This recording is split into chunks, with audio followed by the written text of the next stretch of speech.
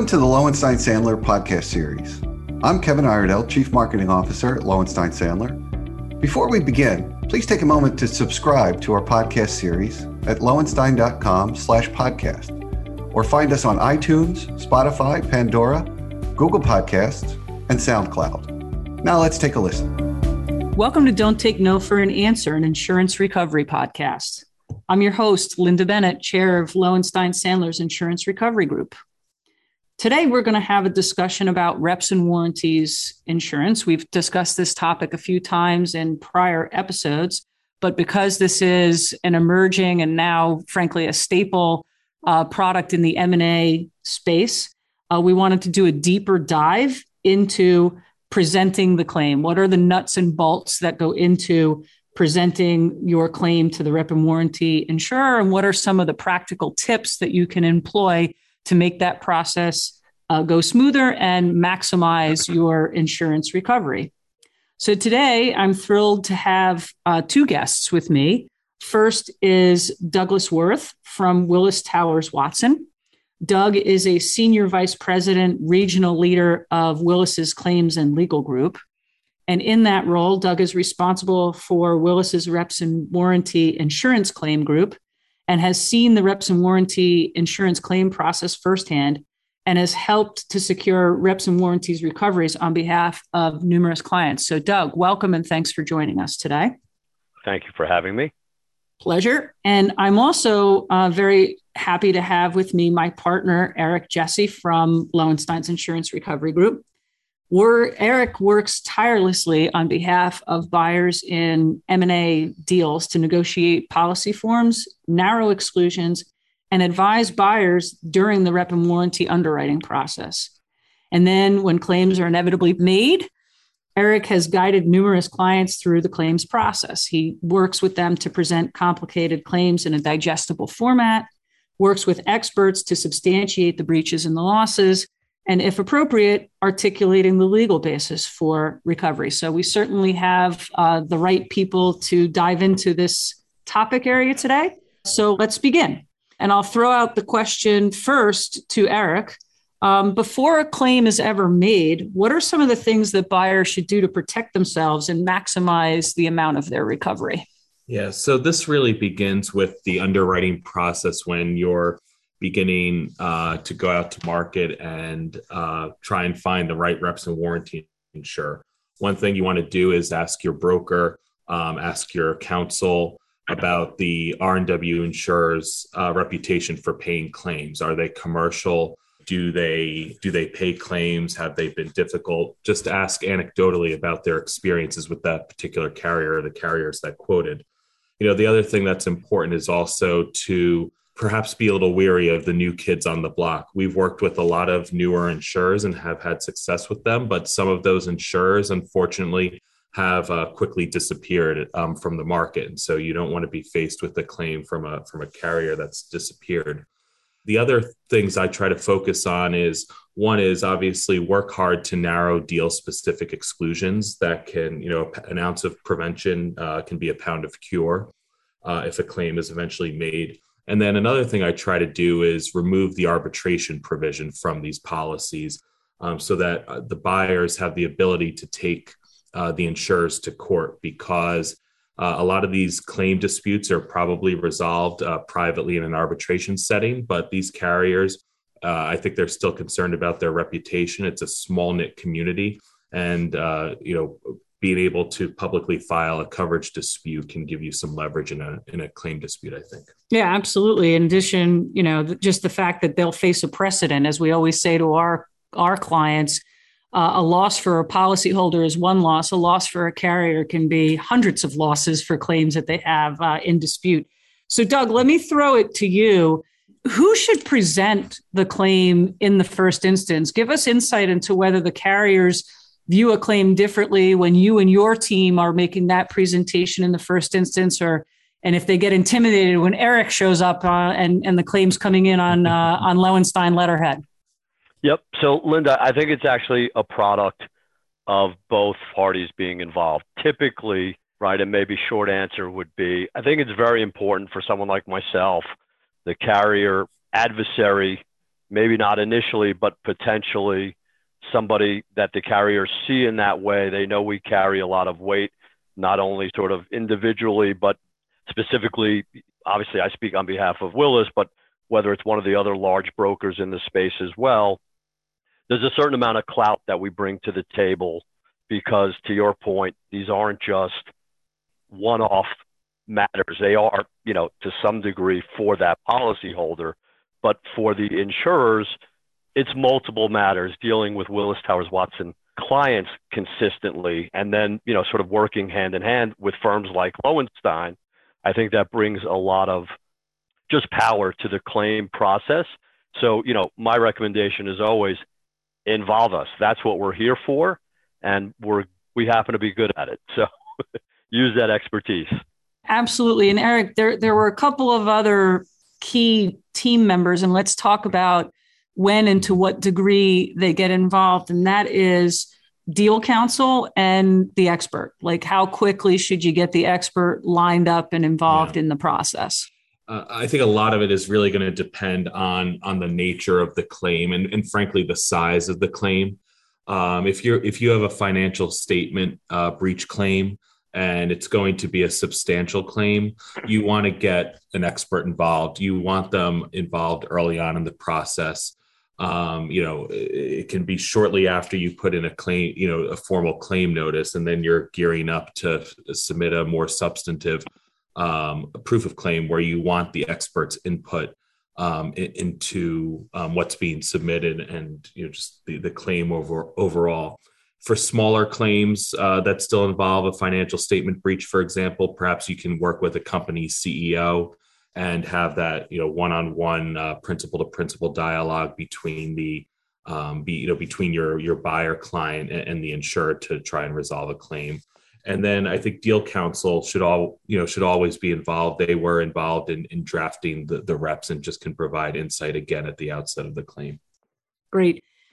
Doug, at the beginning of the process, when the claim's presented, what's your finger on the pulse sense of the market right now? Is there a natural inclination by the carriers to get into commercial, as Eric said before, commercial negotiation mode?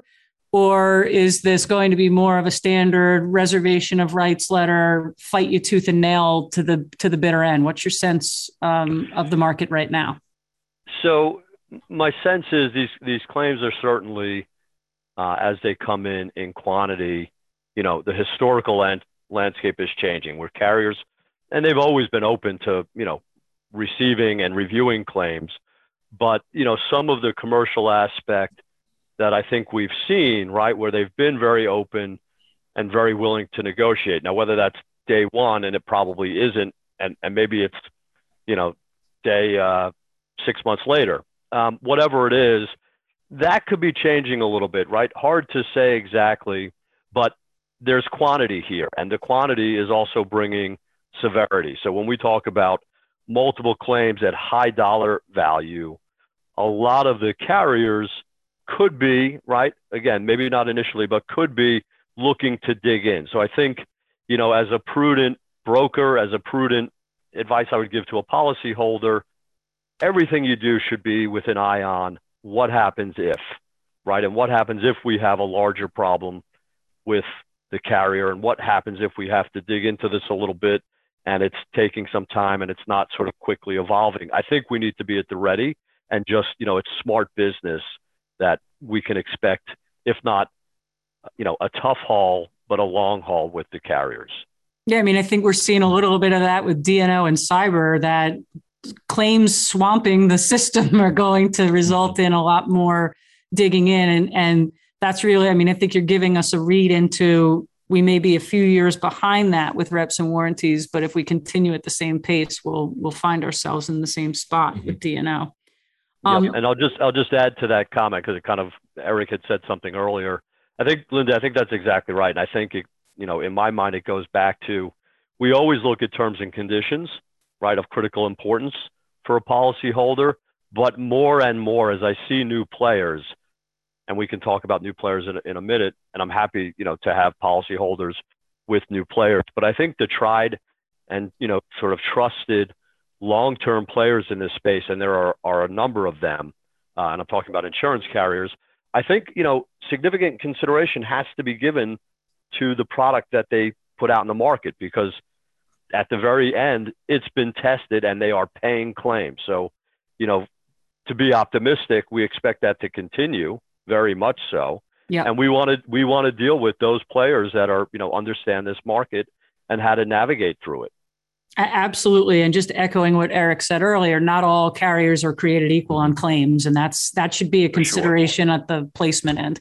Absolutely. So Eric, just at a high level, take us through the life cycle of the claim. I mean, the number one question we get from clients is, how long will it be before my claim is paid? So take us through the life cycle at a high level. Yeah. And unfortunately, the reality is that even sometimes the simpler claims can take a while to get paid, because you're going to, first of all, sometimes a lot of, buyers may even delay in providing notice of a claim to carriers. And that's something that we try and caution against, because you want to start this process as soon as possible, because there is going to be a lot of time and effort that's going to be involved. So you want to, once you discover a breach, you want to submit a claim notice to the carrier.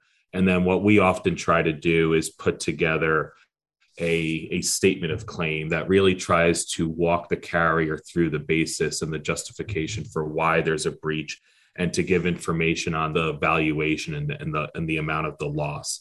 And on top of that, we want to, when appropriate, we want to include backup information or an expert report with that statement of claim, because we know the carriers are going to ask for it.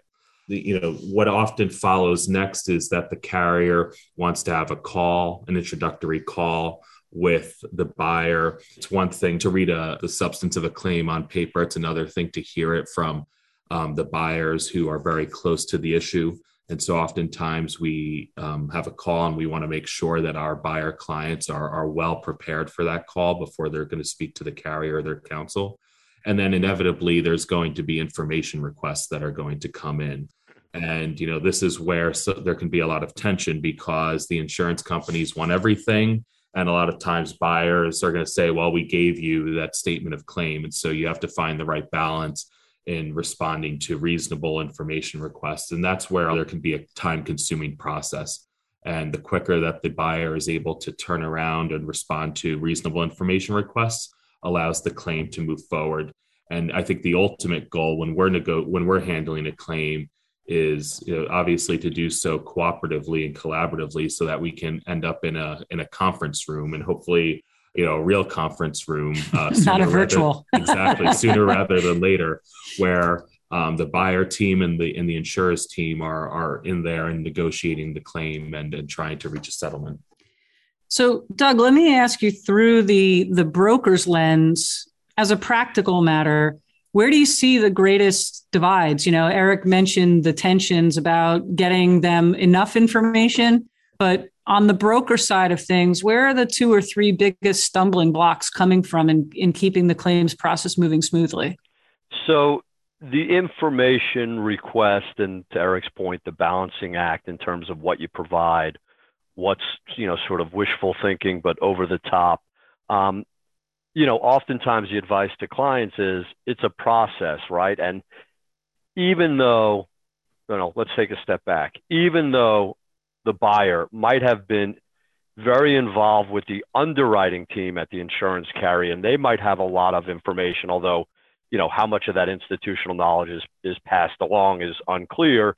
But there's a new group that comes in when we have a claim, and that's the claims team. And that claims team, as I was just talking about, may be tested, or they may be very new. So that's always a big, not only sort of effort in terms of time, but just real energy, retrieving documents, making sure that they're put into the carrier, making sure the carrier understands what it is they're looking at, understands what it meant, during the diligence process, or what it might not have meant, which is important, and that we work through that. As we sort of work through that process, one of the big stumbling blocks, I think, that rise from that, and this is a little bit more claim specific, but on those claims where the actual damage figure is then going to be, we're going to use a multiplier to come up with the damages presented against the policy itself, that's another large item. And I sort of say it this way: while the deal might have been done at a certain multiplier, clients have to understand we're pushing for that same multiplier to be used in claims, and it should be, right? I mean, that's sort of the firm answer. But oftentimes, right, if we're being honest, the carriers don't see it that way. So that to me is a major stumbling block. They won't want to use a multiplier as high as the deal. They'll look to, some number that's less. And when we say less, it's probably considerably less. And there's a lot of time and effort again spent on which is the right rationale to follow. So those are kind of two big areas. Yeah, I agree. And the melding of benefit of the bargain versus I thought I bought a profitable business becomes a major tension point in all of these negotiations. You'd agree, Eric, right? Yeah, we've definitely seen that. All right. So we've got just a couple of minutes left here. And so I would like each of you to give the two pieces of advice that you would give to a client to make the claims process smooth and result in the highest recovery that you could possibly get for the claim. And so, Doug, I'll have you go first, and Eric will close us out. Yep. So I think it comes back to some of the things that we've been, talking about already. I think it's on the front end, have the right team available, right? Don't sort of be penny wise, pound foolish, meaning, hey, I don't want to, continue to use the deal team, or I don't want to bring in potential litigators from the deal team because now they've got to come up to speed and there's a cost there. I think it's, be very aware that every claim might be met with some serious pushback from a carrier.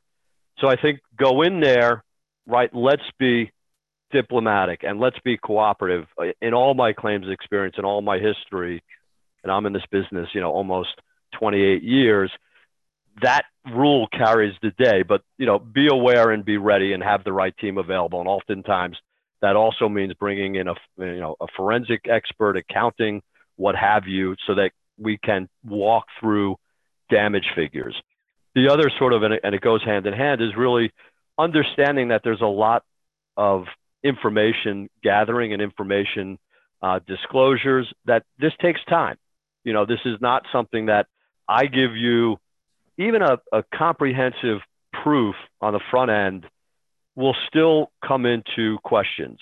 And, a client shouldn't have the expectation that this is instant. We're going to do everything we can, right, on both sides. Well, Doug, we are dealing with wheeler dealers. We have to remember we're dealing with wheeler dealer M&A guys. So they close a deal, they move on. I don't want to be the one to stand in the way, right? It's, lead, follow, or, get out of the way. But there's a real consideration here that you just have to be mindful of. And that is, it's a timing process. And what can you do to make the timing better? To Eric's point, be really well prepared and be, open to sharing information, because the claims team that's coming to this, unlike the underwriters, they don't have quite the same eye on it. And there's a lot of information that they'll need to learn.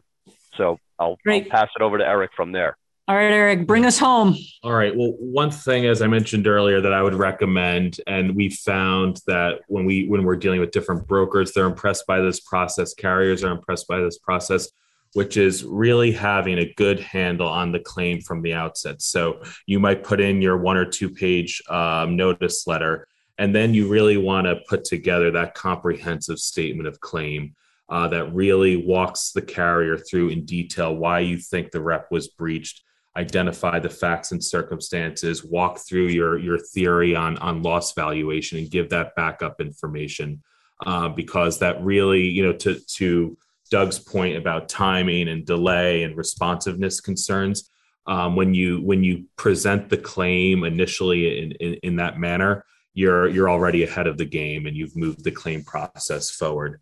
The other thing that buyers can consider doing is really just retaining and then partnering with their coverage counsel, and consider alternative fee arrangements to bring this claim home and work together in that manner. All right, great. Well, Doug and Eric, thank you so much for your insights. What I took away from this is I will get my claim paid, but I've got to be super patient. I've got to have Doug on my team. I've got to have Eric on my team. And we've got to have a crackerjack expert and a client who's got exceedingly excellent patience. And so with that, we'll wrap it up for today. Thanks for joining us, Doug. Really appreciate your time. Eric, appreciate your insights as always. And we'll see everybody next time. All right. Thank you very much. Appreciate it. Great. Thank you. Thank you for listening to today's episode. Please subscribe to our podcast series at lowenstein.com/podcasts or find us on iTunes, Spotify, Pandora, Google Podcasts, and SoundCloud. Lowenstein Sandler podcast series is presented by Lowenstein Sandler and cannot be copied or rebroadcast without consent. The information provided is intended for a general audience and is not legal advice or a substitute for the advice of counsel. Prior results do not guarantee a similar outcome. The content reflects the personal views and opinions of the participants. No attorney-client relationship is being created by this podcast, and all rights are reserved.